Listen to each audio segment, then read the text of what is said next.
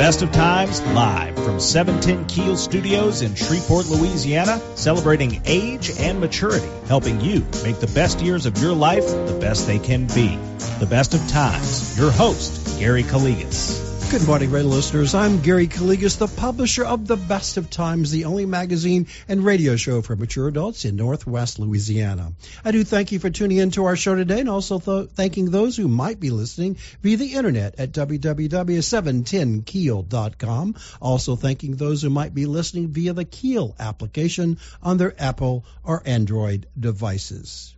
We do thank AARP Louisiana and Hebert's Town and Country of Shreveport, your Dodge, Chrysler, Ram, and Jeep dealer, for being the exclusive sponsors of this radio show to provide you with beneficial information each and every Saturday morning. In just a few minutes, we're going to learn some interesting historical information about the legends and myths regarding the Texas Revolution in the early 1830s. So stay to the show for some very interesting information for you and your loved ones. It is Saturday, March the 4th, and we are broadcasting our show from the studios of News Radio 710 Keel, a town square media station here in wonderful Shreveport, Louisiana. However, today's show has been pre-recorded, so we will be unable to accept calling questions and comments from our loyal radio listeners. Be sure to pick up the March issue of The Best of Times at one of our 270 distribution locations. We do thank you for the many compliments about our magazine. We do appreciate hearing from you. Remember, if you're unable to find a copy, you can always visit our very popular website at www.thebestoftimesnews.com. You can view both current and past issues of our magazine. In addition, you can listen to previously broadcast radio shows here on the Best of Times Radio Hour. In addition, you can view and download the 2023 Silver Pages Senior Resource Directory. Speaking of our Senior Resource Directory, be sure to pick up the newly updated and revised 2023 Silver Pages Senior Resource Directory, which is being distributed at our 270 distribution locations. Again, we'll have almost 20,000 copies, and there are start to be placed at our 270 distribution locations, so be patient. You might have to come back to receive a copy by the time our distribution people deliver those to the distribution locations, today being March the 4th. It has over 4,000 listings of businesses, organizations, governmental agencies, and departments to provide you with beneficial information on how to select products and services to also meet you and your loved ones' needs and concern. If you're unable to find a copy, remember you can always visit our website at www.thebestoftimesnews.com to view or download it. Our friends at Ernest Arlene's offers the Best of Times special dinner each and every Thursday from 4:30 p.m. until closing, with fabulous meals offered at a highly discounted price of only $25. It is highly recommended, due to the popularity of this Thursday night special, to make advance reservations by calling 318-226-1325. Again, that's 318-226-1325. We'll be right back with more information, but now a word from our sponsors and advertisers who make this radio show possible. You're listening to the Best of Times Radio Hour here on News Radio 710 Keel, proudly presented by AARP Louisiana and Hebert's Town and Country of Shreveport, your Dodge, Chrysler, Ram, and Jeep dealer. Gary Calligas will be right back with more Best of Times Radio Hour after this on 101.7 FM and 710 Keel. Gary's back with more Best of Times Radio Hour on 101.7 FM and 710 Keel.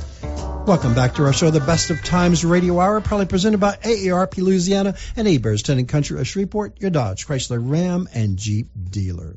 Joining me on my radio show today is a very special guest. It's Dr. Tom Presley, who is a remarkable local area physician, but also a very active and well-known historian and researcher. I've asked him to come on our show today to discuss some of his findings on a recent presentation that he gave on the legends and myths of the Texas Revolution in the 1830s. So thank you, Dr. Presley, for joining us today.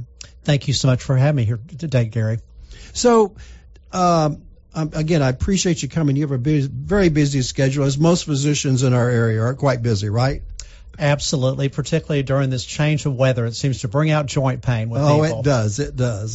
So, again, listeners, to tell you, I heard Dr. Presley make this presentation. I found it fascinating. I knew a little bit about the Texas Revolution, and being a lot of us have roots back and forth from Texas, Louisiana. Myself, all of my relatives and my parents, we lived in Texas for many, many years until we moved to Shreveport. So again, I thought this was a very conveyance. And also, he's going to explain to you how some of this particular Texas Revolution influenced some of the aspects in the Shreveport and Bossier City area as well.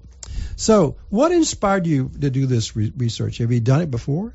Well, Gary, I've kind of grown up with research on the Alamo. I grew up in San Antonio. True, great city. I love it. My grandfather designed a couple of buildings right next to Alamo, which is fun. The Salado Creek battle was close to me, as well as the grass fight was close to where my cousins have some property. And I went to Alma Heights High School. Wow, I didn't know that rest of the story. This is great. I love it when I ask guests about what got their interest in doing that. So you have a personal interest, but also you wanted to share that information with us in the Arklatex area, right? Absolutely, Gary. I have family that's been in Texas since the 1820s. My wife does too. And so it's been kind of fun to explore that, and also to explore some of the myths and legends as far as the Alamo. A lot of these weren't available when I was a child, so the accounts that were in Spanish didn't really come out to the 1990s. Oh. So it's interesting to see that perspective also. So they were kept but never translated, right? They weren't translated back there in the 70s. And of course, you and I both grew up with Fess Parker doing Davy Crockett, right, and John Wayne at the Alamo, and all the kind of battles we had with Charlton Heston and things through the years of growing up. So let's start off and talk about some of the aspects. I mean, I think is a good starting point, and you need to emphasize to our listeners, one thing I learned, and we know about it when we live in the Shreveport and Bossier City area, that many of our streets are named after some of the heroes of the Texas Revolution. Why do you think that occurred? Well, I don't know, but it sure makes Tracy and I feel comfortable when we moved to Shreveport from Texas. You have Crockett Street, and of course, old Ben Milam with the siege of Behar being the only casualty. Right. And it's fun to see Fannin that's there, and so we feel very at home being in Shreveport and driving around town. A lot of visitors ask us that question. You're in Louisiana. Why are these Texas? They hear about some of them, but definitely, our main street's Texas Avenue. So that's the only. Absolutely. Of course, Shreveport was founded in 1836, which is when the Alamo was fought, as well as the Battle of San Jacinto. Well, Tom, in your presentation, you mentioned in so many words or less that during this revolution, a lot of the Texans went over to Louisiana, right? That was part of the great runaway scrape, and right. My wife's family did that. So her relatives was one of the signers of the Texas Declaration of Independence, and the rest of the family skedaddled over to Opelousas, where they had been before they moved into Texas, to try and escape the Mexican army that had devastated the forces at the Alamo. Wow. So I don't think a lot of people know that. That's how a lot of the people came over, and I think personally, some of them must have been this area, and that's why when the city was founded and the streets started being named, right? Well, to me, it's interesting, too, because I have a lot of friends that have cousins that are in San Antonio, for example. So this was kind of one of the last stop-off places when you went into Texas was around the Shreveport and Greenwood area. Now, that's quite a minute. So let's talk about some of those heroes. Can we talk a little bit about Davy Crockett and Jim Bowie for our listeners out there? Absolutely. I think that Davy Crockett was really an amazing man. They're not quite sure where he was born, so that's amazing. Somewhere close to Kentucky and Tennessee land, and he just was an amazing man who wrote about his exploits. One year, he claimed he shot 156 bears. And was in the Creek and Indian War and had a lot of sympathy for the Indians, which was interesting. He also wanted free land to be available, which got him into trouble with Andrew Jackson. So Davy Crockett had been a congressman for a few years, for a couple of terms, right. And Andrew Jackson went after him because he was after some of his policies, such as the Trail of Tears. So he wanted the representative of that part of Kentucky to be on his side and be active in supporting the Trail of Tears. But Davy Crockett wouldn't have anything to do with that. He had written a few of his books and pamphlets about who he was as far as being a explorer and a hunter and everything. And when he was beat, he said, well, that he was going to go to Texas and they might go to hell. Isn't that amazing? But how that could occur?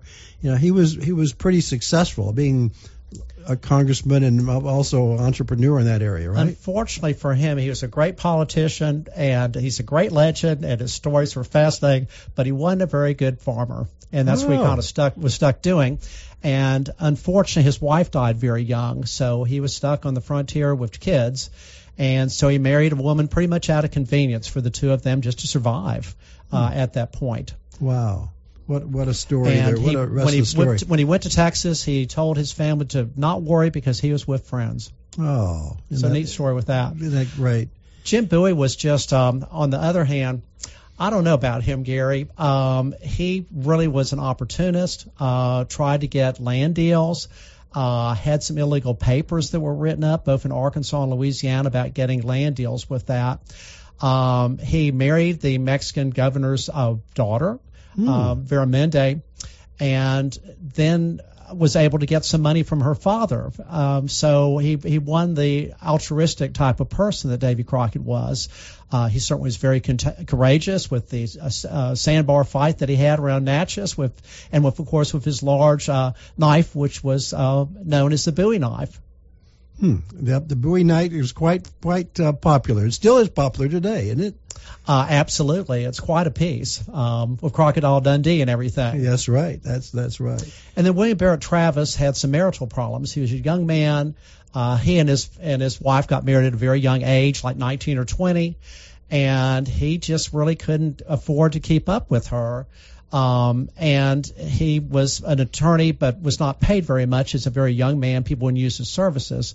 So he came over to Texas and did very well in his legal practice, was able to have some large cases that were there, basically left his wife and had a problem about what to do with their son.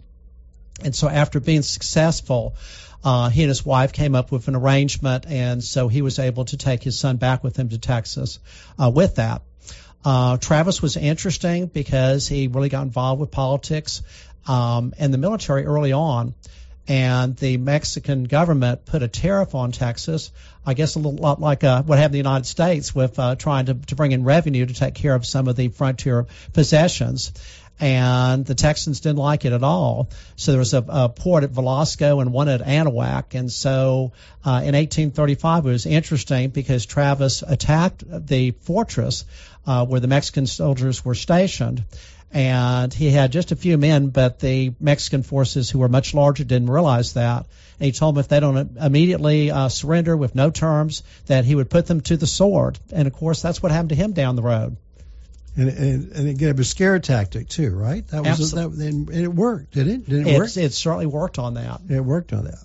So another, I think, misnomer of some of the people in the area, which I learned from your presentation and reading a little bit, this conflict and the start of the revolution had many conflicts and battles before the infamous Battle of the Alamo, right? Absolutely. You know, a lot of people think it's just Anglos that came into Texas and that's what the problem was. But you really had Texians, which they called the people that were of Anglo ancestry, in the area of Tejas at that point. And then the Hispanics who'd been there for 200 or 300 years were known as Tejanos. And the Tejanos were also not really happy what had happened to the Mexican government.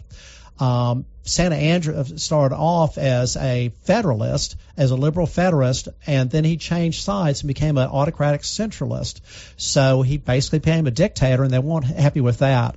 One of the statements that I found, which I thought was kind of fun, is they said that the Pope lived in Rome, the King of Spain lived in Madrid, the Viceroy of Mexico lived in Mexico City, and they really didn't want any of them to be in control of them. They wanted to have their own independence and to be on the frontier.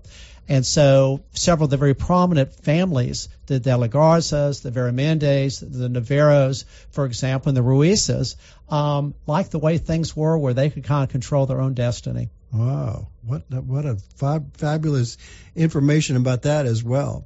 So what I thought was one of the aspects, let's start in to talk about Santa Anna. Let's talk about him. Okay. You say in one of your presentations, he's depicted as evil and and merciless foe. And you commented that once the proud leader of the Mexican army has muffled in the sea of mud. And why did you say that? Well, for a couple of reasons. For one, he really was a pretty amazing man. He was the president of Mexico 11 times. 11 times. And he was born in a very middle-class family, a Creole family, in Veracruz in 1794. He entered military school at age 16 and then joined the Royal Army of Spain as a teenager. He initially fought for Mexican independence. He served under the tutelage of Joaquin de Arredondo, where he witnessed the general's fierce counterinsurgency policy of mass executions. In 1821, Santa Anna changed sides, joining Agustin de Iturbide's rebel forces, and was promoted to brigadier general. Why did he change sides, I wonder? Well, I think because he's an opportunist, Gary. He's always looking at what's best for Santa Anna, which is why he kept on coming up like a bad penny through the next 30 years. So he broke with Iturbide shortly after that and came out with the 1822 Plan of Casamata. He then served as the governor of Yucatan and rebelled against the government in 1833 and became the president of Mexico as a liberal and a federalist. The next year, he decided Mexico was not ready for democracy, and he emerged as an autocratic centralist. So they wasn't ready for democracy. He didn't feel so anyway. He kind of liked that power that he kept on obtaining through the years with that. And, Texas or Tejas was not the only place in rebellion. He also had to fight against forces in Yucatan and Oaxaca and Zacatecas. In fact, that used a lot of his resources that he had. So when he finally did enter Texas, he didn't bring a medical corps. I read that, amazingly. To save money, he just let the wounded die and whoever, right? Didn't have a medical you think corps. about it, back then they used to load cannons with nails and horseshoes and all sorts of metal fragments. So if you just were hit like in the forearm because of not having antibiotics or any care at that point, that person would have a very good chance of dying. Amazing. Yeah, I think you said that, but I also read about decided to cut expenses, and that was one of the issue of cutting expenses. Don't bring the medical corps, right? That's what they did, Gary. He just cut that. And he put those physicians on the front line and nurses on the front line, right? Those who would join him. And, of course, he was a master at organizing an army, not that they'd be of the same quality. So he had some activos and permanentes, so those were his best soldiers. But when he raised a force of 6,000 troops, he raided prisons and got people off the streets. So you've got people that really were not armed well and were not very well trained to go into combat. Well, I thought that was an interesting comparison of what the Russians are doing in getting some of their conscripts out of prisons. I never heard of that before until I think I read it in your presentation that he did that. Wow, Santa Anna back in 1830s did that as well. Absolutely, Gary. It made it look good when you had an army coming by on that size, but when they came to fighting, the soldiers that were poorly trained did not do well, obviously. No, and that's what we're finding out today in this today world, right? In Absolutely. World. So the other aspect, let's talk about some of the myths initially. Everybody has said. What was the significance of the fort of the Alamo? What was the significance? Was there significance? Well, Gary, I think there's a couple of reasons why they stayed there. And Sam Houston initially wanted to abandon it and destroy it. And he sent Bowie over after already receiving reconnaissance from Travis. The reason why it's important is because there's two main roads to where the Anglo settlements were. There was one that went through San Antonio, and the other one went through Goliad. And at the Alamo, after the surrender of Santa Anna's brother-in-law, Martin Coss, they had 21 cannons. So they picked up 21 artillery pieces, including an 18-pounder. Wow. And they did not have the way to be able to get these out, to get the pieces to take with any sort of army they would form. So I think that was one reason why they wanted to take a chance on that. And, of course, they were hopeful, certainly Bowie was, and Travis, that they would receive more reinforcements. And they would receive little bands, like Crockett came with 12 soldiers. Bowie came in with 30. The men from Gonzales came in with 32. And the original commander of the Alamo, whose name was James Neal, I'd like to talk to you about further about him next segment, because he's a pretty amazing guy. He raised a force of 375 soldiers at Gonzales. Whoa, that's quite a few back in those areas. It didn't join the Alamo, but it really was the basis for Sam Houston's Army of the Future. It needed at San Jacinto. And had the success. Well, let's hold that thought. We'll be right back with more information. But now a word from our sponsors and advertisers who make this radio show possible. You're listening to the Best of Times Radio Hour here on News Radio 710 Keel, proudly presented by AARP Louisiana and Aberson and Country of Shreveport, your Dodge, Chrysler, Ram, and Jeep dealer. Gary Calligas will be right back with more Best of Times Radio Hour after this on 101.7 FM and 710 Keel. Gary's back with more Best of Times Radio Hour on 101.7 FM and 710 Keel. Welcome back to our show, the Best of Times Radio Hour, proudly presented by AARP Louisiana and Aberson and Country of Shreveport, your Dodge, Chrysler, Ram, and Jeep dealer.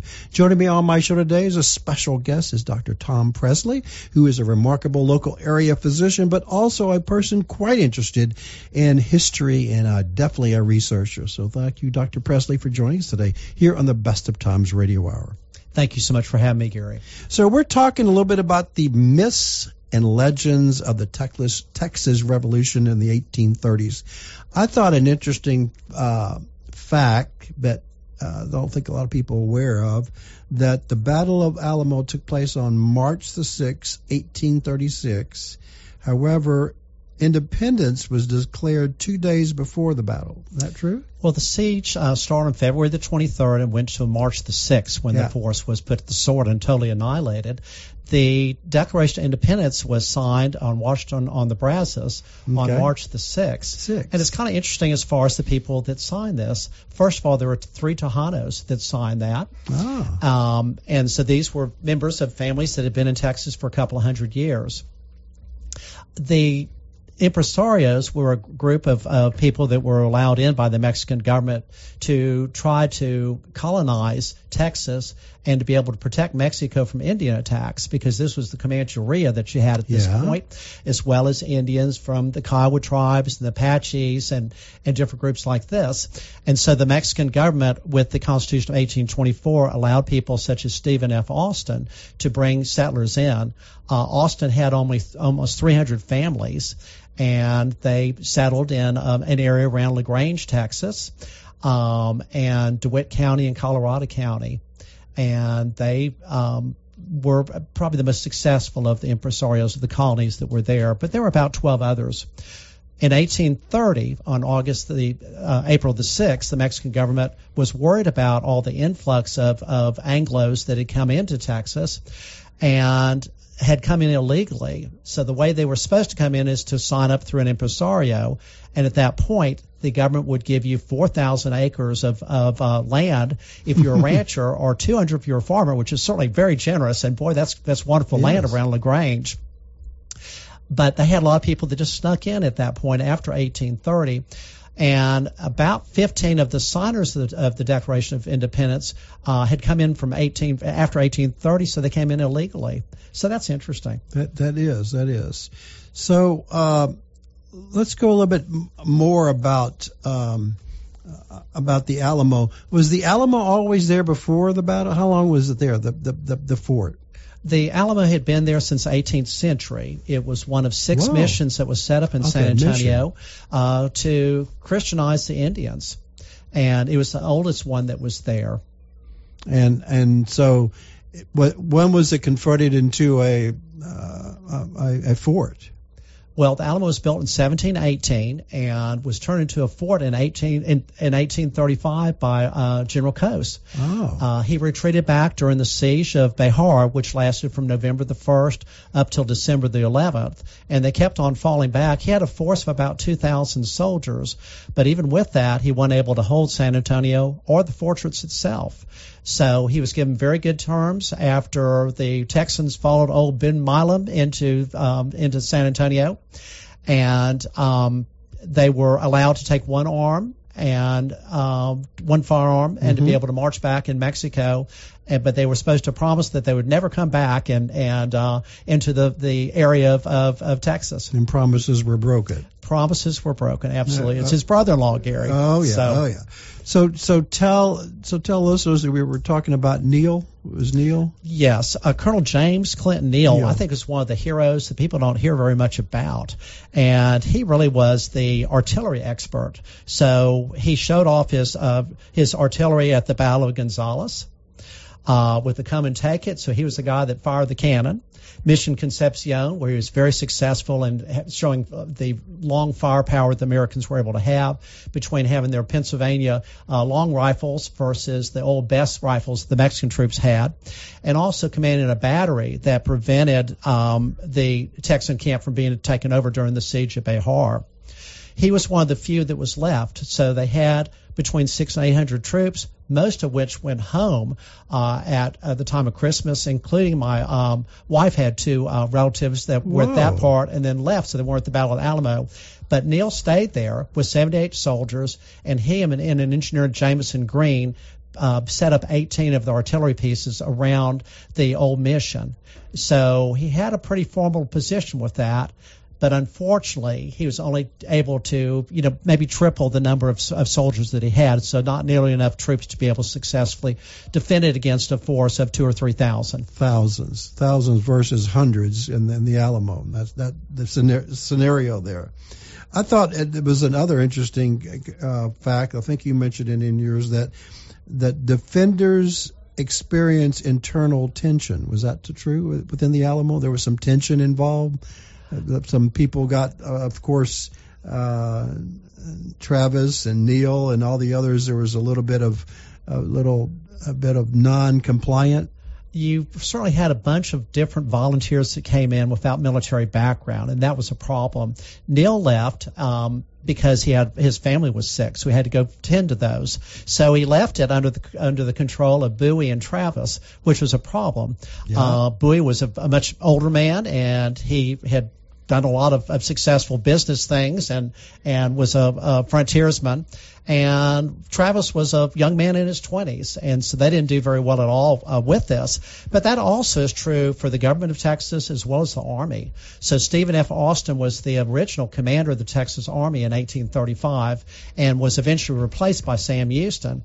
And then you had the government of Texas. They had a group that was out that was called the Council, and they had a lot of differences of opinion with this. And you'd have different intermittent governors that would be there. There was one whose name was Henry Smith, and he basically tried to fire the group of people that were involved with control of Texas, and so he tried to fire them, and they fired him.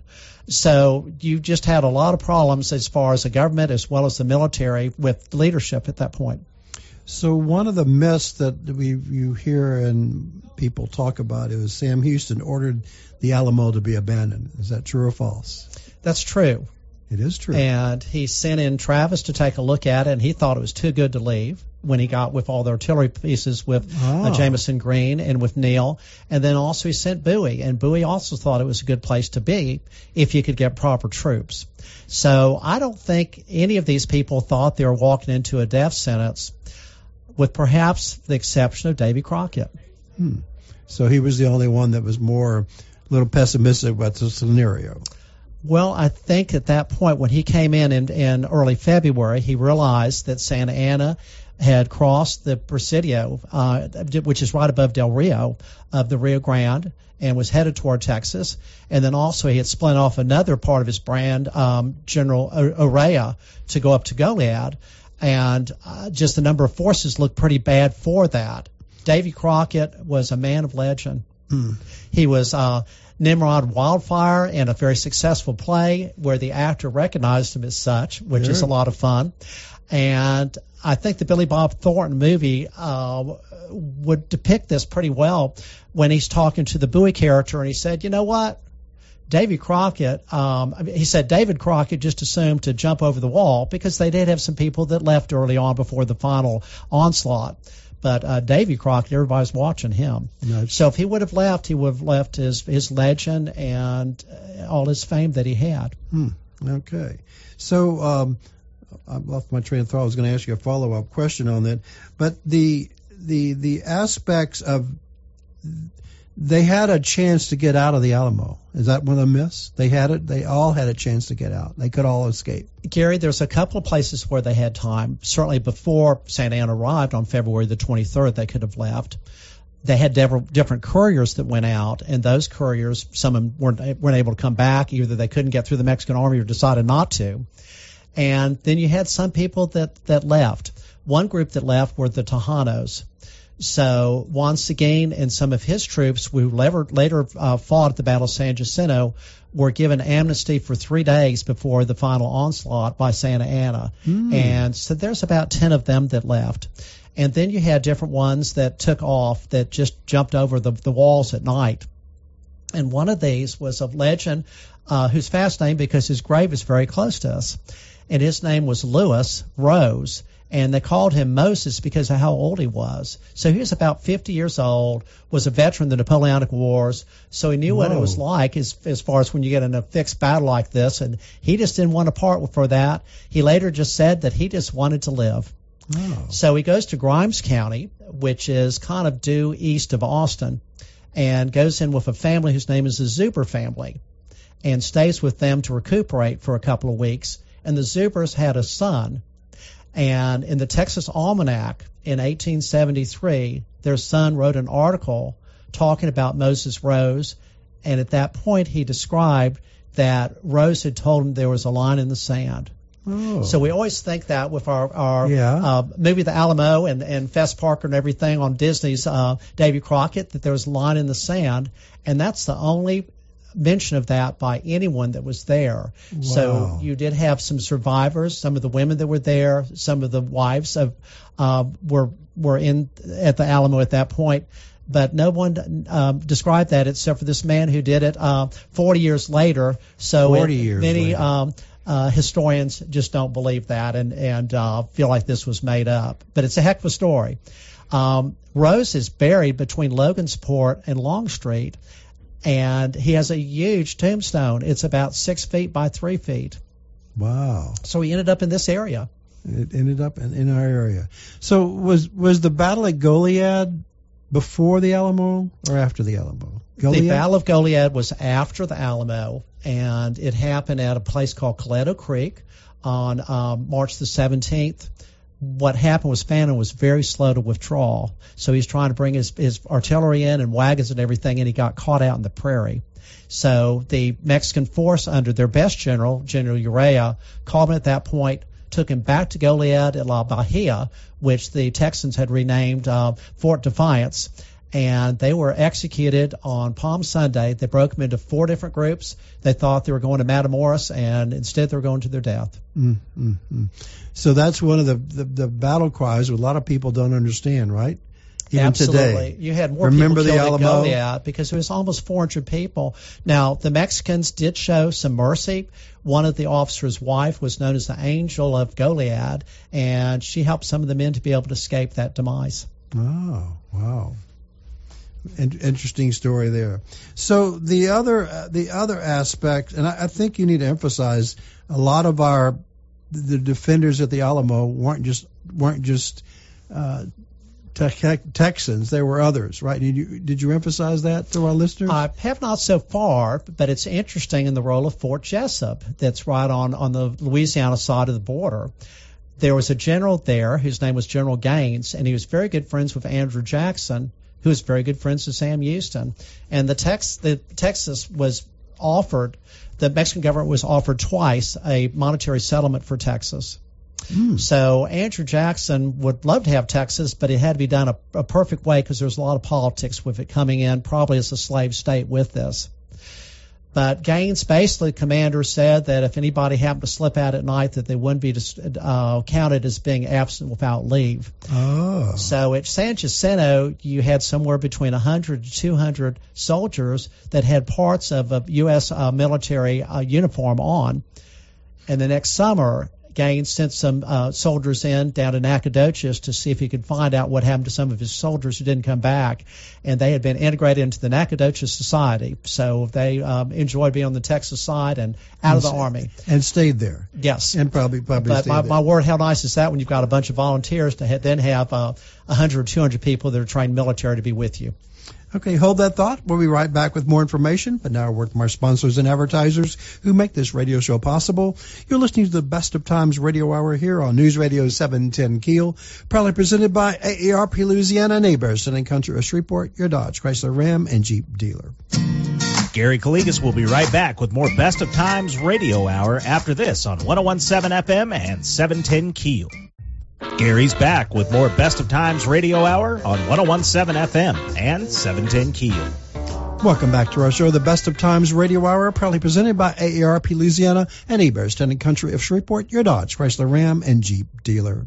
Joining me on my show today as a special guest is Dr. Tom Presley, who is a remarkable local area physician, but also a person quite interested in history and a quite interesting researcher. So I thank you for joining us today. And I've asked Dr. Presley to talk about his recent presentation about the legends and myths of the Texas Revolution of the 1830s. So thank you for joining us today here.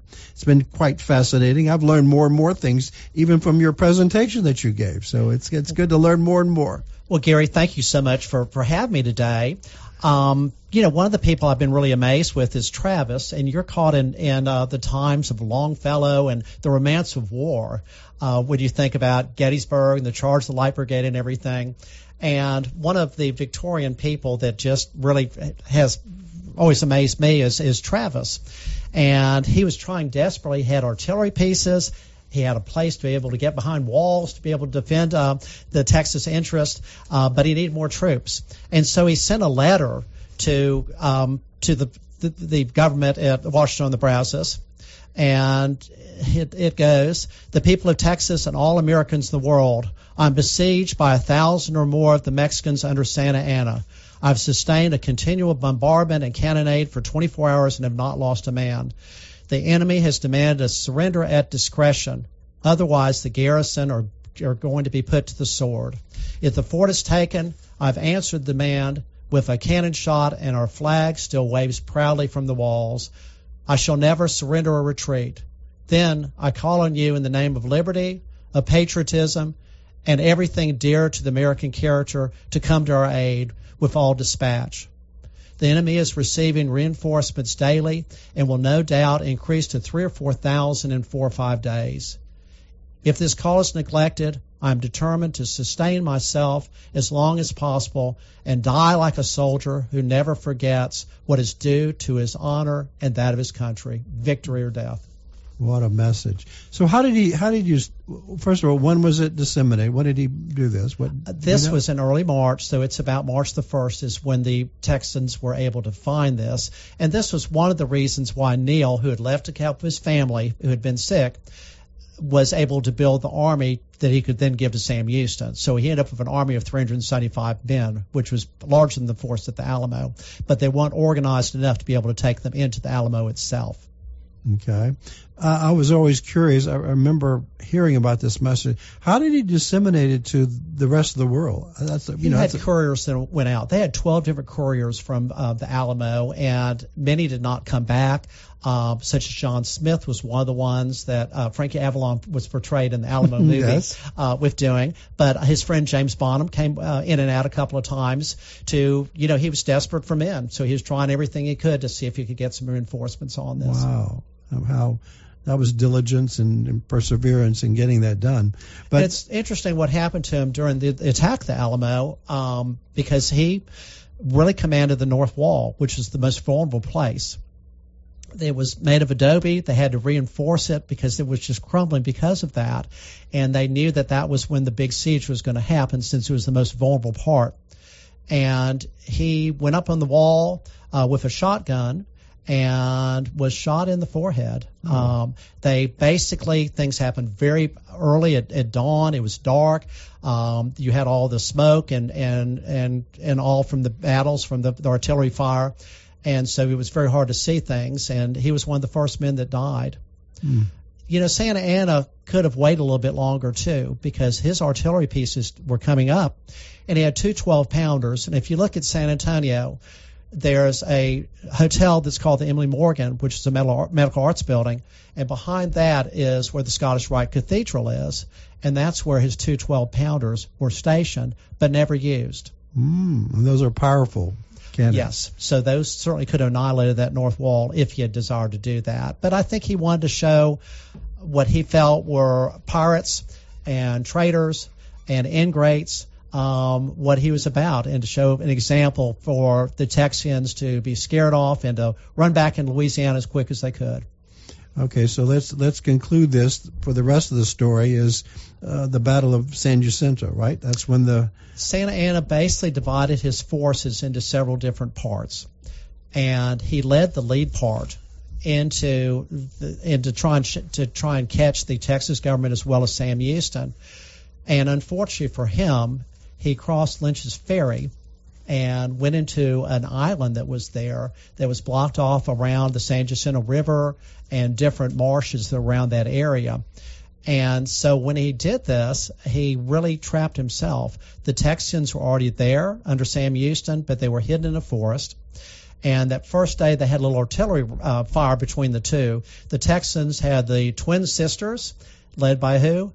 Colonel Neal. Oh. And then the Mexicans had a very large artillery piece, but it was the only one they had, which they call the El Volcan. And so with this little skirmish on the first day, Neal was wounded, and the Mexican piece lost its wheel. So that night, Santa Anna had his forces dug in. They had about 700 troops at that point and were expecting reinforcements from General Cos at any time. And Houston was on the other side with about 600 or 700 troops. That next morning, Santa Anna thought there was going to be an attack because with Napoleonic tactics, your attack's always at dawn. But Houston didn't do that. Cos came in. His troops were exhausted. Most of them had been conscripts, so you've got people out of prisons and people off the streets were those soldiers, and they were exhausted. They came in, and between that group of his force and the soldiers who were exhausted from staying up all night digging trenches, they took a little siesta. At that point, Sam Houston, in the mid-afternoon, led the attack. Oh, and smart. So they Perfect moved the timing. Twin Sisters about 200 yards away from Santa Anna's forces and fired them, had an opening, was there. The battle itself was only about 18 minutes. But there was a slaughter that was afterwards with, remember, Goliad and no mercy given to the Texians, or at the Alamo, there were over 600 Mexican troops that were slaughtered. And ironically, a general that wanted to protect the 6 or so prisoners at the Alamo from Santa Anna from executing them, whose name was General Castellon, he just stood there with his arms folded and just waited to see what fate would be, and he was slaughtered. The other 700 Mexican troops were captured, and Santa Anna was finally captured 24 hours later, and there was a big thunderstorm. So you had 3,000 Mexican troops in advance. There within a day's march, 3,000 to 4,000 troops that could have come and taken over Houston's forces. Wow. But they didn't do that because they were ordered to go back to Mexico. And they were worried, the troops were worried that they were going to be slaughtered, so they just would throw their supplies, their armaments, their cannonballs, the 12-pound cannonballs from the cannons at the Alamo that weren't used, on their way back through Jackson and Wharton County. And when they finally reached Mexico, there was a court-martial of the leading Mexican general, General Filosola, by General Urrea. And General Urrea said that Filosola was a coward for leading them out of Texas. And Filosola's response was that you were the first one to come to Victoria, and you were the first one to come to Matamoros. So if you were so bravo, why didn't you do something different? Wow. And I'm sure he didn't like that as well. No, they were not able to court-martial either generals, but the readings are fascinating, Gary, and I highly suggest that you read them, and they were not available till 1990. So this was information I did not have as a kid growing up. So the battle there made the turning point for Texas to gain its independence, correct? Yes. Texas was an independent republic for 10 years. And it was finally accepted by the Mexican government after the War of Mexico. The Mexicans did not agree to Santa Anna's plan because it wasn't approved by their government, and also obviously it was under duress. So the other good aspect was there were some skirmishes before, and then the Alamo was really at the beginning. The Battle of the Alamo was at the beginning, not toward the end, correct? Well, it's interesting because during the Revolution, the Texans really only won 2 battles. They won the Siege of Behar, and they won San Jacinto. And that was the impetus enough to get the... Well, it was pretty overwhelming when you catch the president. And so they captured him, and he signed a treaty, the Treaty of Velasquez, which was there. And isn't there another rest of the story that he had a wooden leg? Was that a myth or true? Yes, he did, but they bronzed it, and they sent it down to Mexico as on display. Yes, I heard about it's that. amazing when you look at Bowie and Travis and Crockett, because all 3 of them came to Texas when Halley's Comet passed overhead. Oh, I forgot about that one. And Shakespeare noted in the play Julius Caesar, when beggars die, there are no comets seen, and the heavens blaze forth the death of princes. Historian Jack Davis observed that there is no clear knowledge of where Crockett died. It could have been in the front of the chapel, the north wall, the redoubt, the west wall. He could have been captured and executed after the fight at the Long Barracks or chapel, or following one of the 3 breakouts that occurred from the east wall or the palisaded fence, then killed by the dragoons of General Joaquin Ramirez y Sesmas. No one saw him fall and lived. That Crockett fell at the Alamo is all that's known. Crockett was the most famous man at the Alamo, yet his death, just like his birth, an event shrouded in complete obscurity. Or perhaps the opposite was the case. His death, like his life, was simply too big to contain within the normal bounds in the best heroic fashion of Nimrod Wildfire, Jeremiah Kentucky, Daniel Boone, and a whole generation of Americans searching for a new identity of their own. Davy Crockett, David of the River, Davy of the West, Loco David, had died everywhere because he was a host in himself. Besides, his end fitted the life of a legend. For when no one sees a legend die, then the legend lives. Awesome. Well, thank you, Dr. Presley, for joining us today. It was quite remarkable. I learned a lot of new things, and I hope my listeners out there learned some information as well. Gary, you do a fabulous job on the best of times in your radio program, and it's an honor to be here. Well, thank you for having me. Thank you again. Remember, everyone, don't forget to pick up your personal copy of The Best of Times at one of our 270 distribution locations. Also, be sure to pick up the 2023 Silver Pages. May God bless you and your family. God bless America. Have a great day and a great weekend. Thank you again for listening to our show. I'm Gary Calligas, wishing you and yours the best of times both today and every day. Have a great day. Thanks for listening to the Best of Times Radio Hour here on 101.7 FM and 710 Keel. Be sure to tune in next Saturday at 9 a.m. for more Best of Times. This is 101.7 FM and 710 Keel.